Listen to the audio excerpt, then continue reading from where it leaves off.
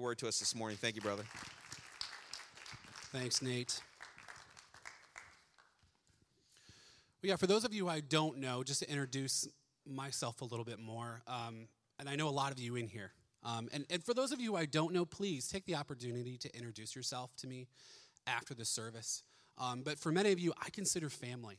I consider very dear friends. And my wife and I, Kelly, have been covenant members here with Soma for about 5 years. We started out at Midtown. We moved here originally from Ohio. We have 4 boys.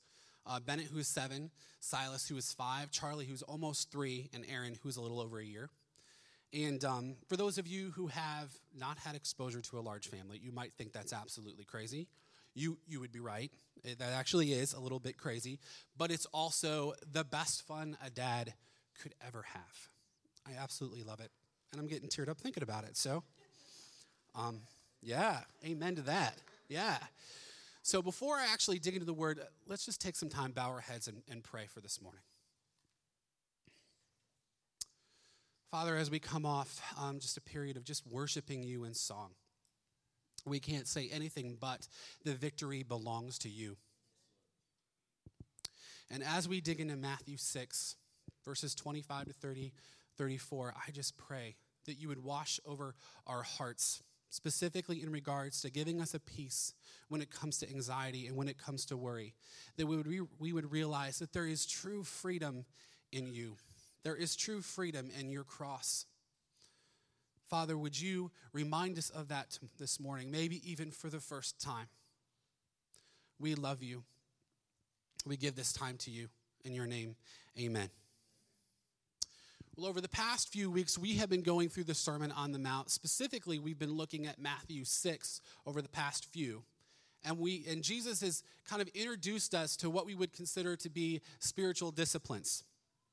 We've looked at giving, we've looked at praying, we've looked at fasting, and then last week, Brian kind of started this off looking at what it means to store up our treasures in heaven as opposed to storing up our treasures here on earth. And that we cannot worship both God and money. We will either hate the one and love the other. And we don't have a choice. And now today, we dig into Matthew 6, verses 25 to 34. This topic is personal to me, as I'm sure it is to many of you. Anxiety is a very real thing. Worry is a very real thing. I would be hard-pressed to believe that some of us have not experienced anxiety this very morning.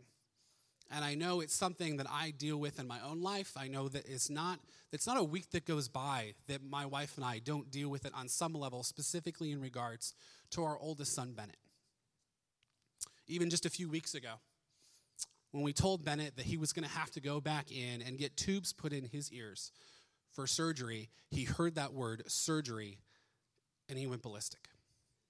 The thought of having a mask put back on his face and having to go to sleep and possibly having a needle put in his arm drove him insane. And as I am dragging him into the hospital, I'm worried, is DCS going to call me? What's going to happen? Part of me as a dad was truly sad. I was sad over the fact that no matter how much I tell my son it's going to be okay, he wouldn't believe me. He wouldn't trust me. And he couldn't. Anxiety had taken over. But then the truth is also for my own life. Right now, my full-time gig is I work actually a little bit for the church, but my full-time job is I'm a professor down at IUPUI. And I'm currently going through what we call the tenure track process. And that's a 5-year probationary period, and then you put together this big collection of work, and then you submit it to about 6 different layers of people. And if you get a thumbs down anywhere along the way, they'll say, sorry about that, you've got a year to find a new job. And it's normally anxiety-inducing for anybody that goes through this process. That's a very normal part of the process for a lot of people, and it certainly is for me. I have a few months left before I submit everything. And then I think about men and women that are in the Bible, and I think of David. Here's David, a man on the run for his life. His son has just overthrown him.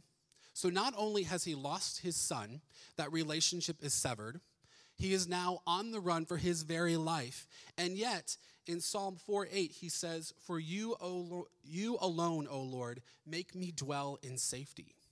How can he say that? How can he be at rest and at peace with his very life when he is on the run?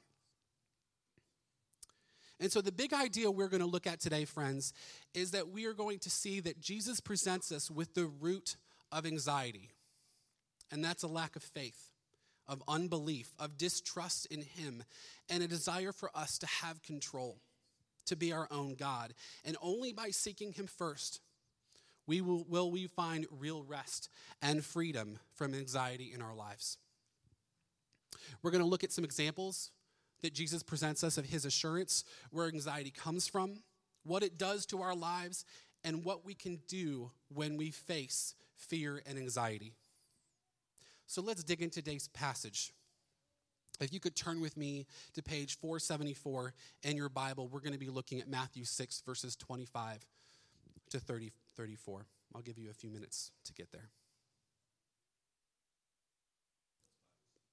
Oh, yes, you can keep the Bibles. They're yours. If you do not have one, take it with you. Try not to keep the pens. We're short. I'm kidding. There's like one per row. Yeah.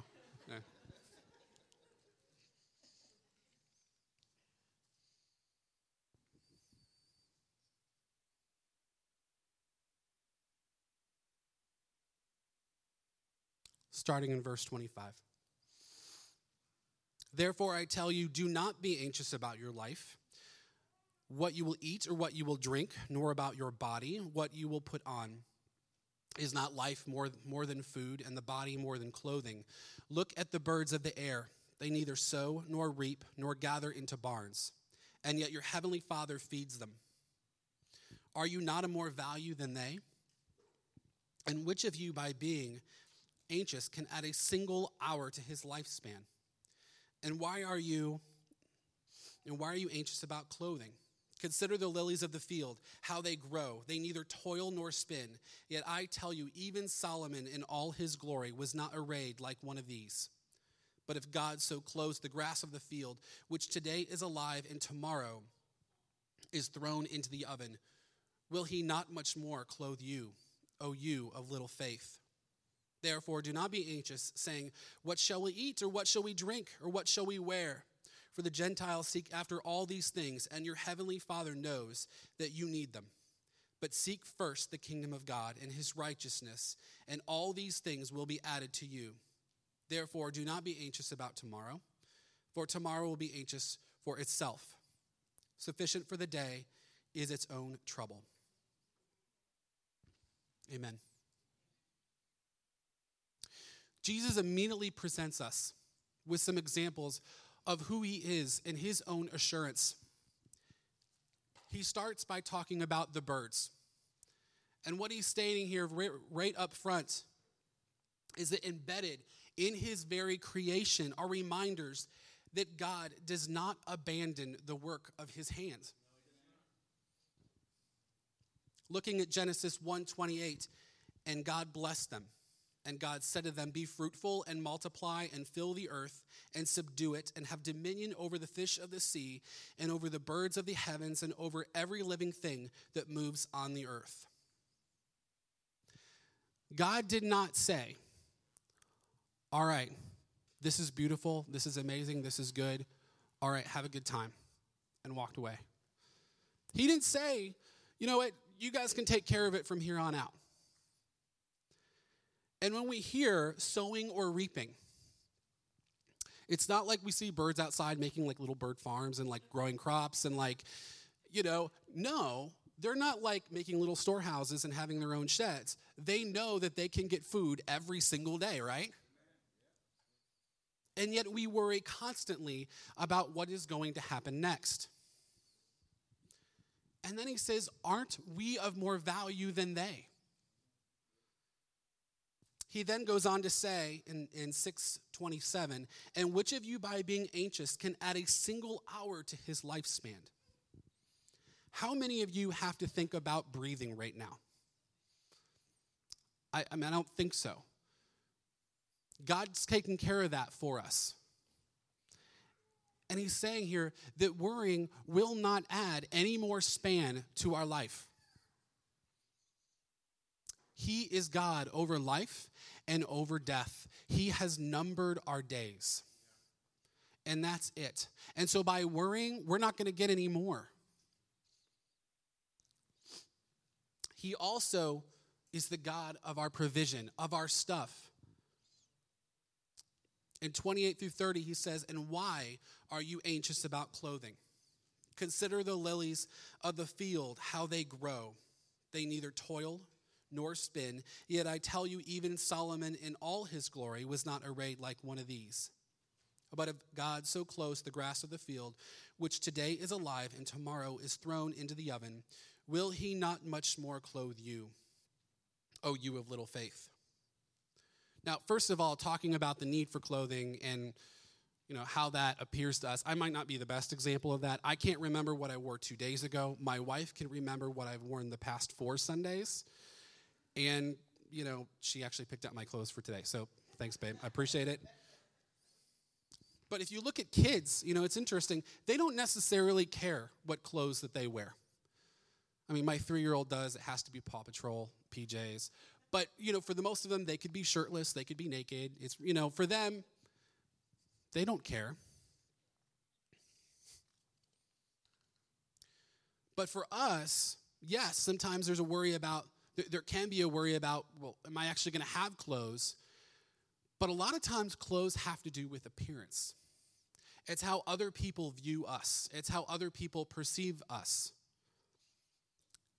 And we can get really fixated on that. How are we viewed by other people? And we get anxious about our perception. And this is where image comes in.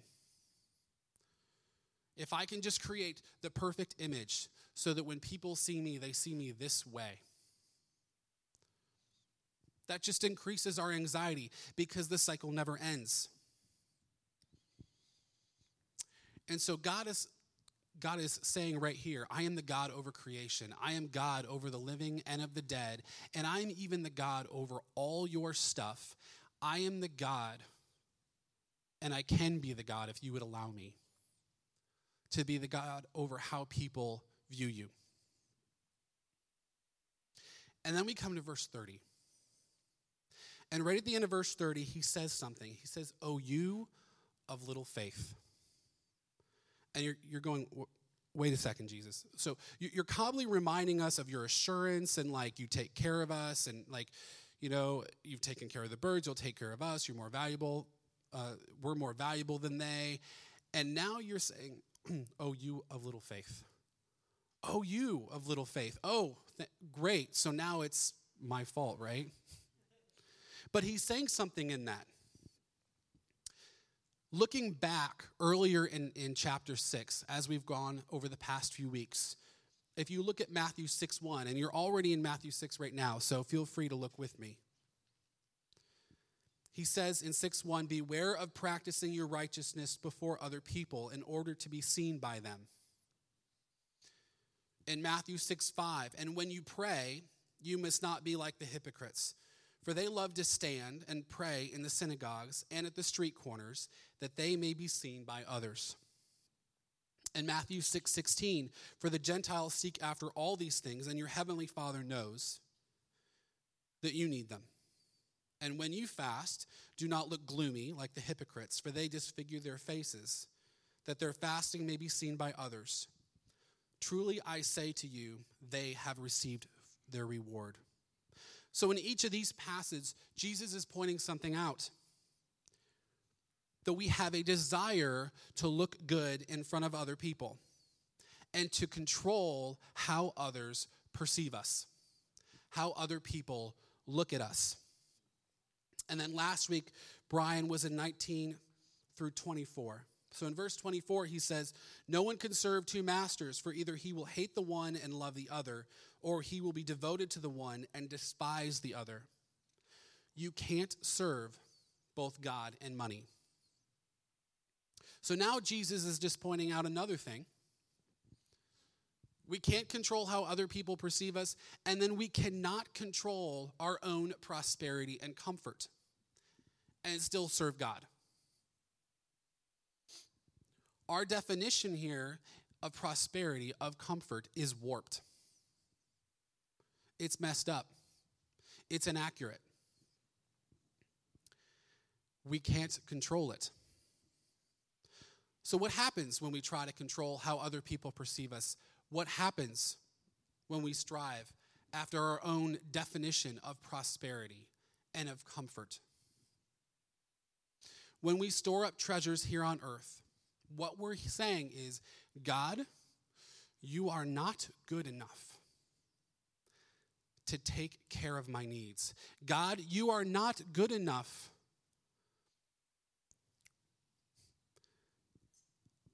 to help me realize what my real value is. God, you're not good enough to understand what I really need. God, you can't take care of my future. God, you're not powerful enough to help me raise that support as I go into ministry. God, you're not powerful enough to help us go lead our kids to that school that they desperately need to get into. God, you can't handle it.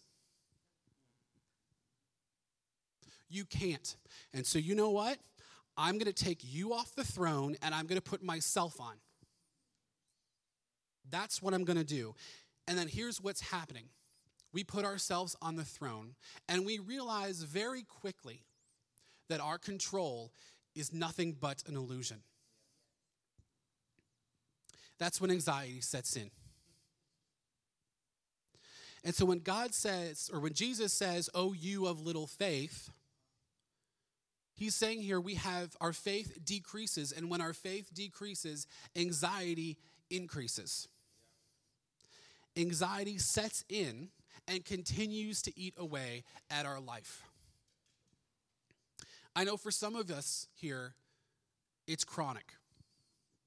Anxiety is a real issue. It's chronic, it's deep, it's something we struggle with on a daily basis. I know for other people, it's just the little things here and there. Great example. Yesterday, I'm sitting at the pancake house with my 4 boys and my wife, and my boys are being boys. Bennett and Silas are arguing with each other about something, and Charlie he's probably stealing food off of somebody else's plate. That's usually what he does.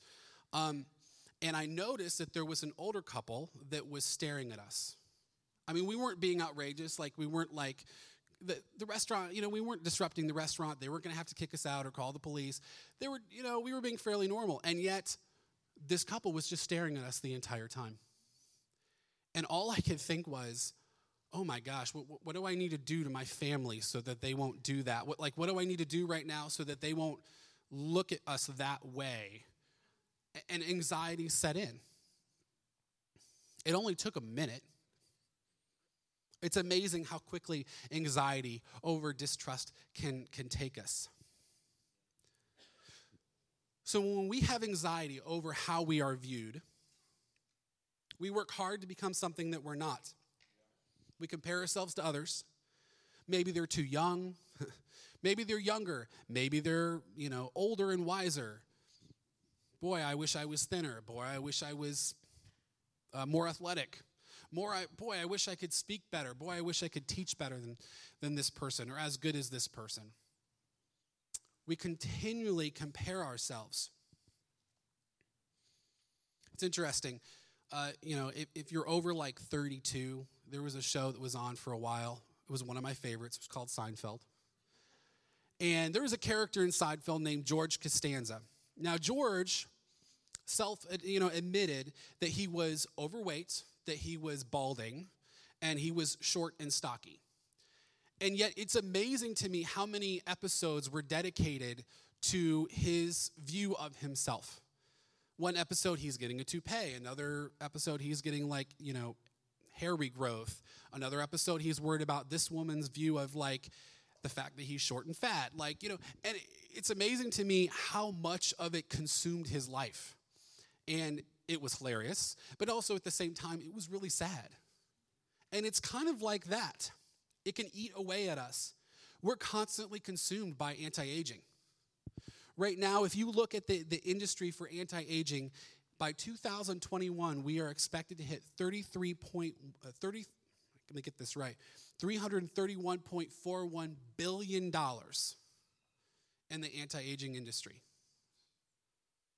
We are entirely consumed with trying to stay young. I mean, I might need a little work myself, but we have a fixation with trying to fight death.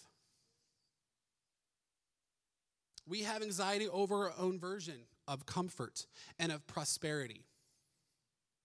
So what's that look like? When we live by the God of money, which essentially that is, we're constantly going to worry about whatever item we own, or we will try with everything we can to increase our wealth. There's a constant rat race for societal increase.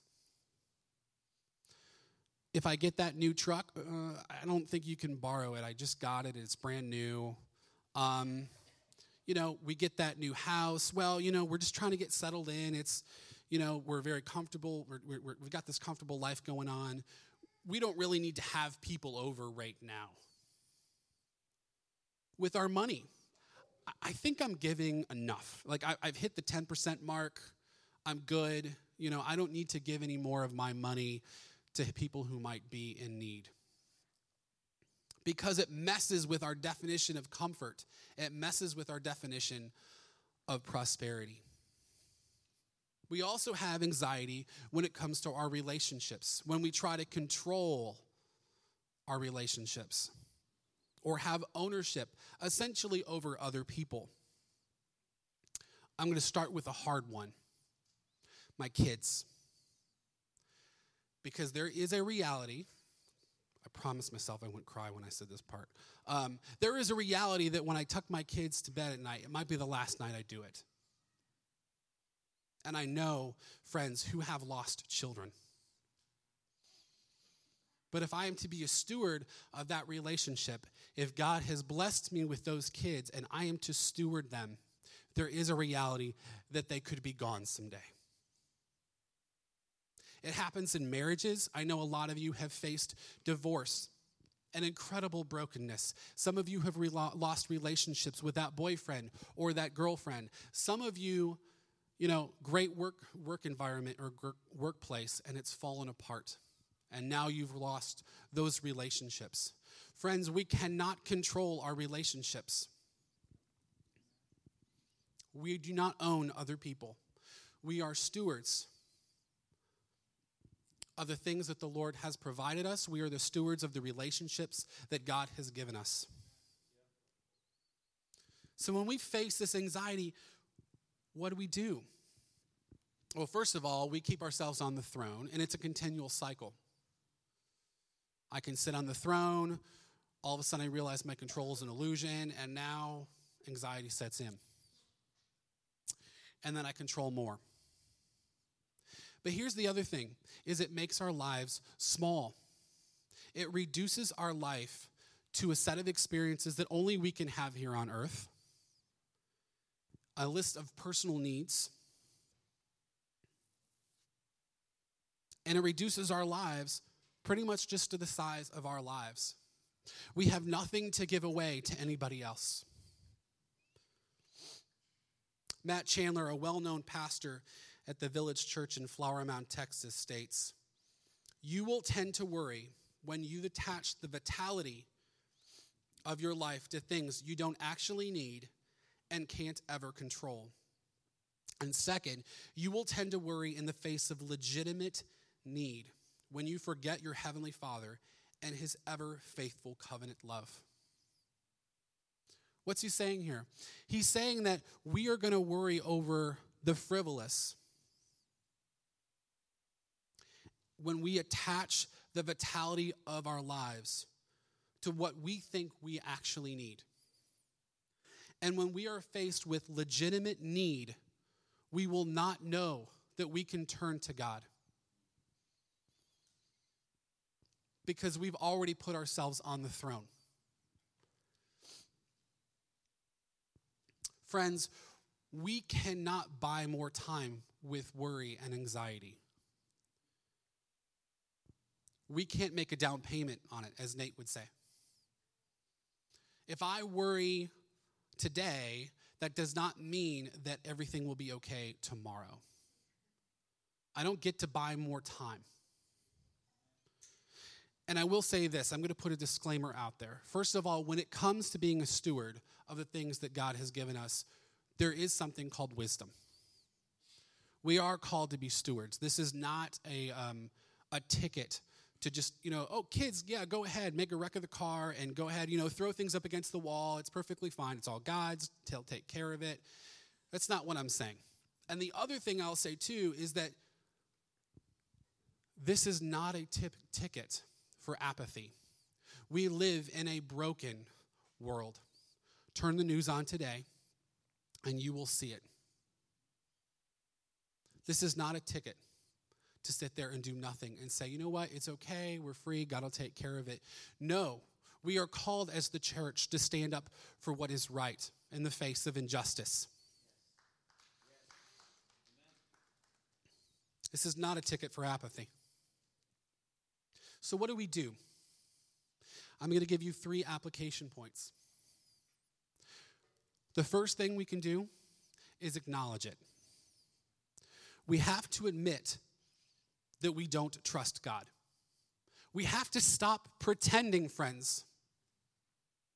We have to admit that, God, I put myself on the throne. I don't trust you. I don't believe you are good, and I don't believe you are powerful. We have to stop pretending.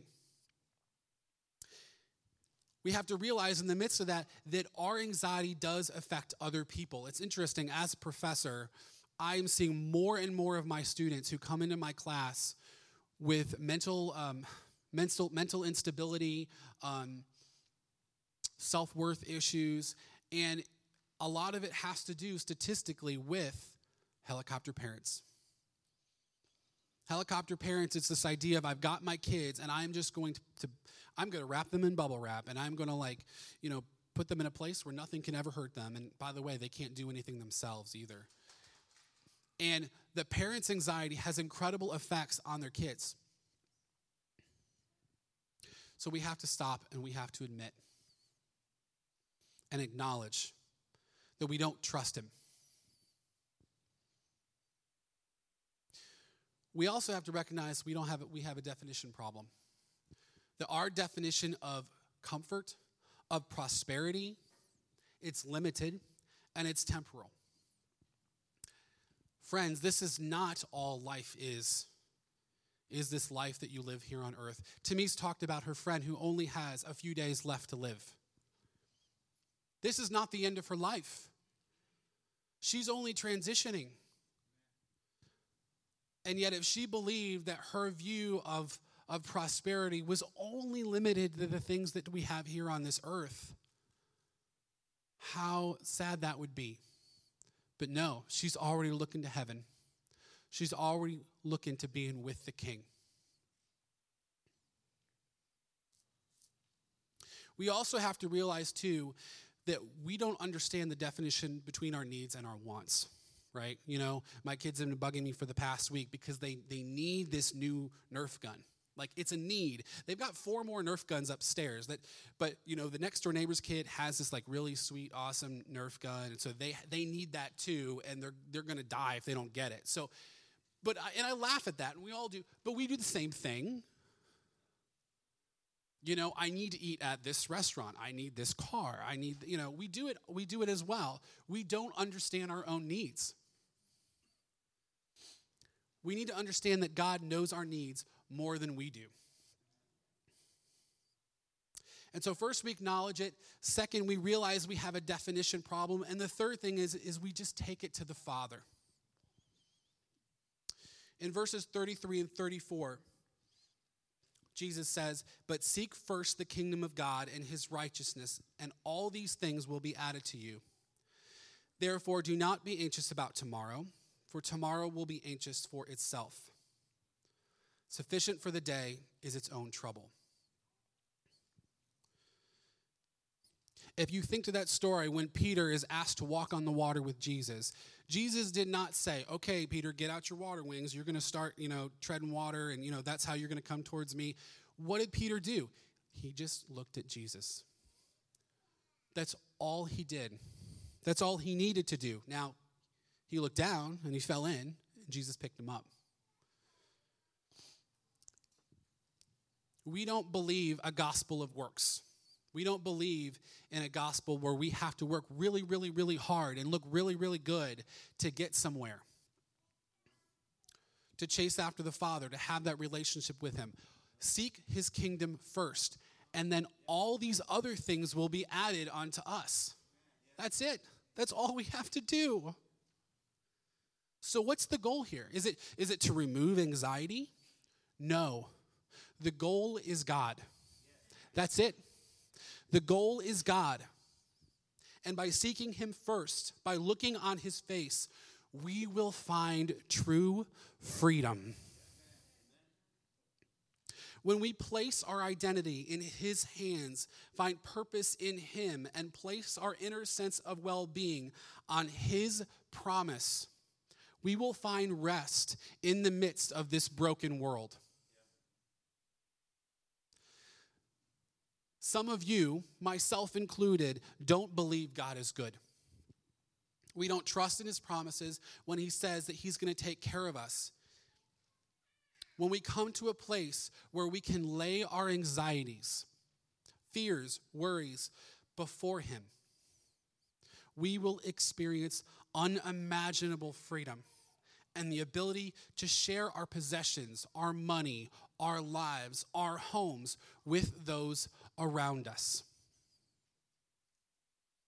It's interesting, in December, actually it was more like November, I went to a dermatologist. I wasn't planning on going. My wife was like, you really need to go to the dermatologist.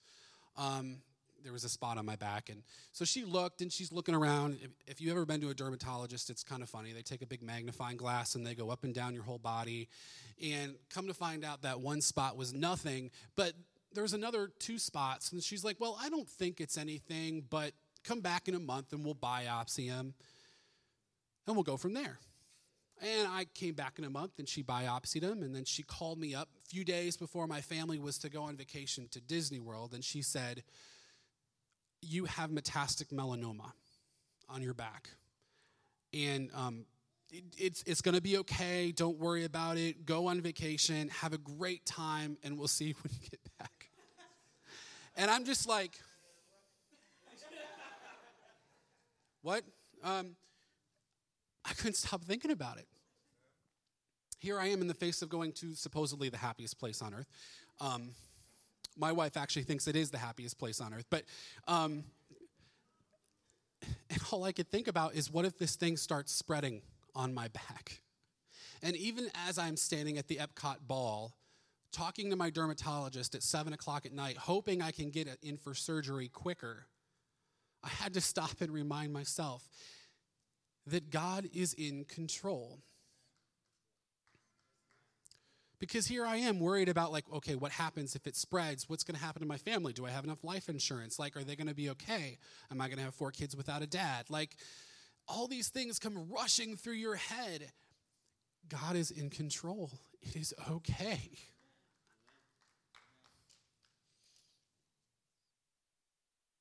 We all go through this.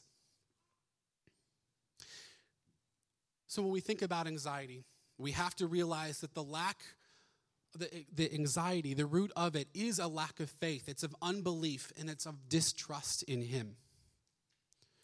It's a desire for us to seek control, to be our own God, and only by seeking him first will we find rest and freedom from anxiety in our lives. With God is the goal, not freedom from anxiety. And so to close, the first thing I want to say is, if you are not involved with this community, jump in. Because if you are feeling anxiety and worry and you don't know what to do, first of all, you seek his kingdom, and that includes maybe a measure of different things, but that also includes talking to people about it. This church was built on an MC that started 5 years ago in someone's home. And God has grown that over time. And we now have 5 MCs, and we have multiple discipleship groups of both men and women throughout this community. Get involved. Get connected with people. Even just start with one. As we move towards the communion table,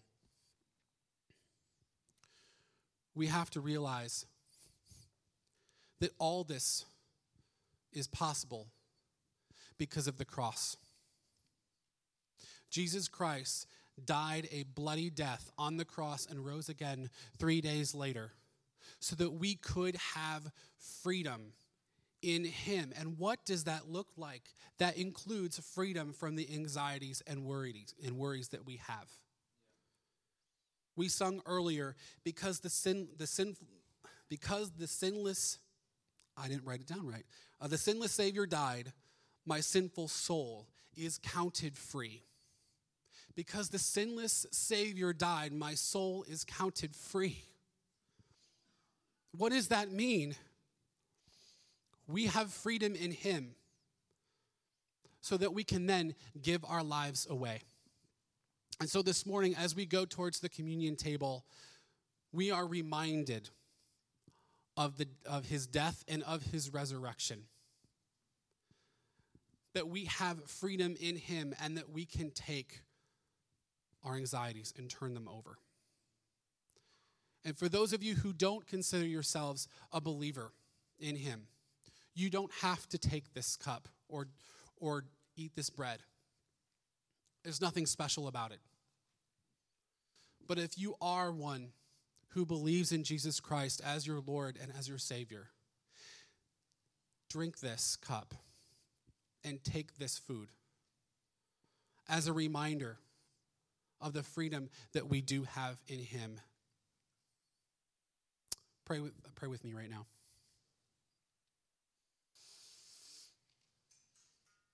Father,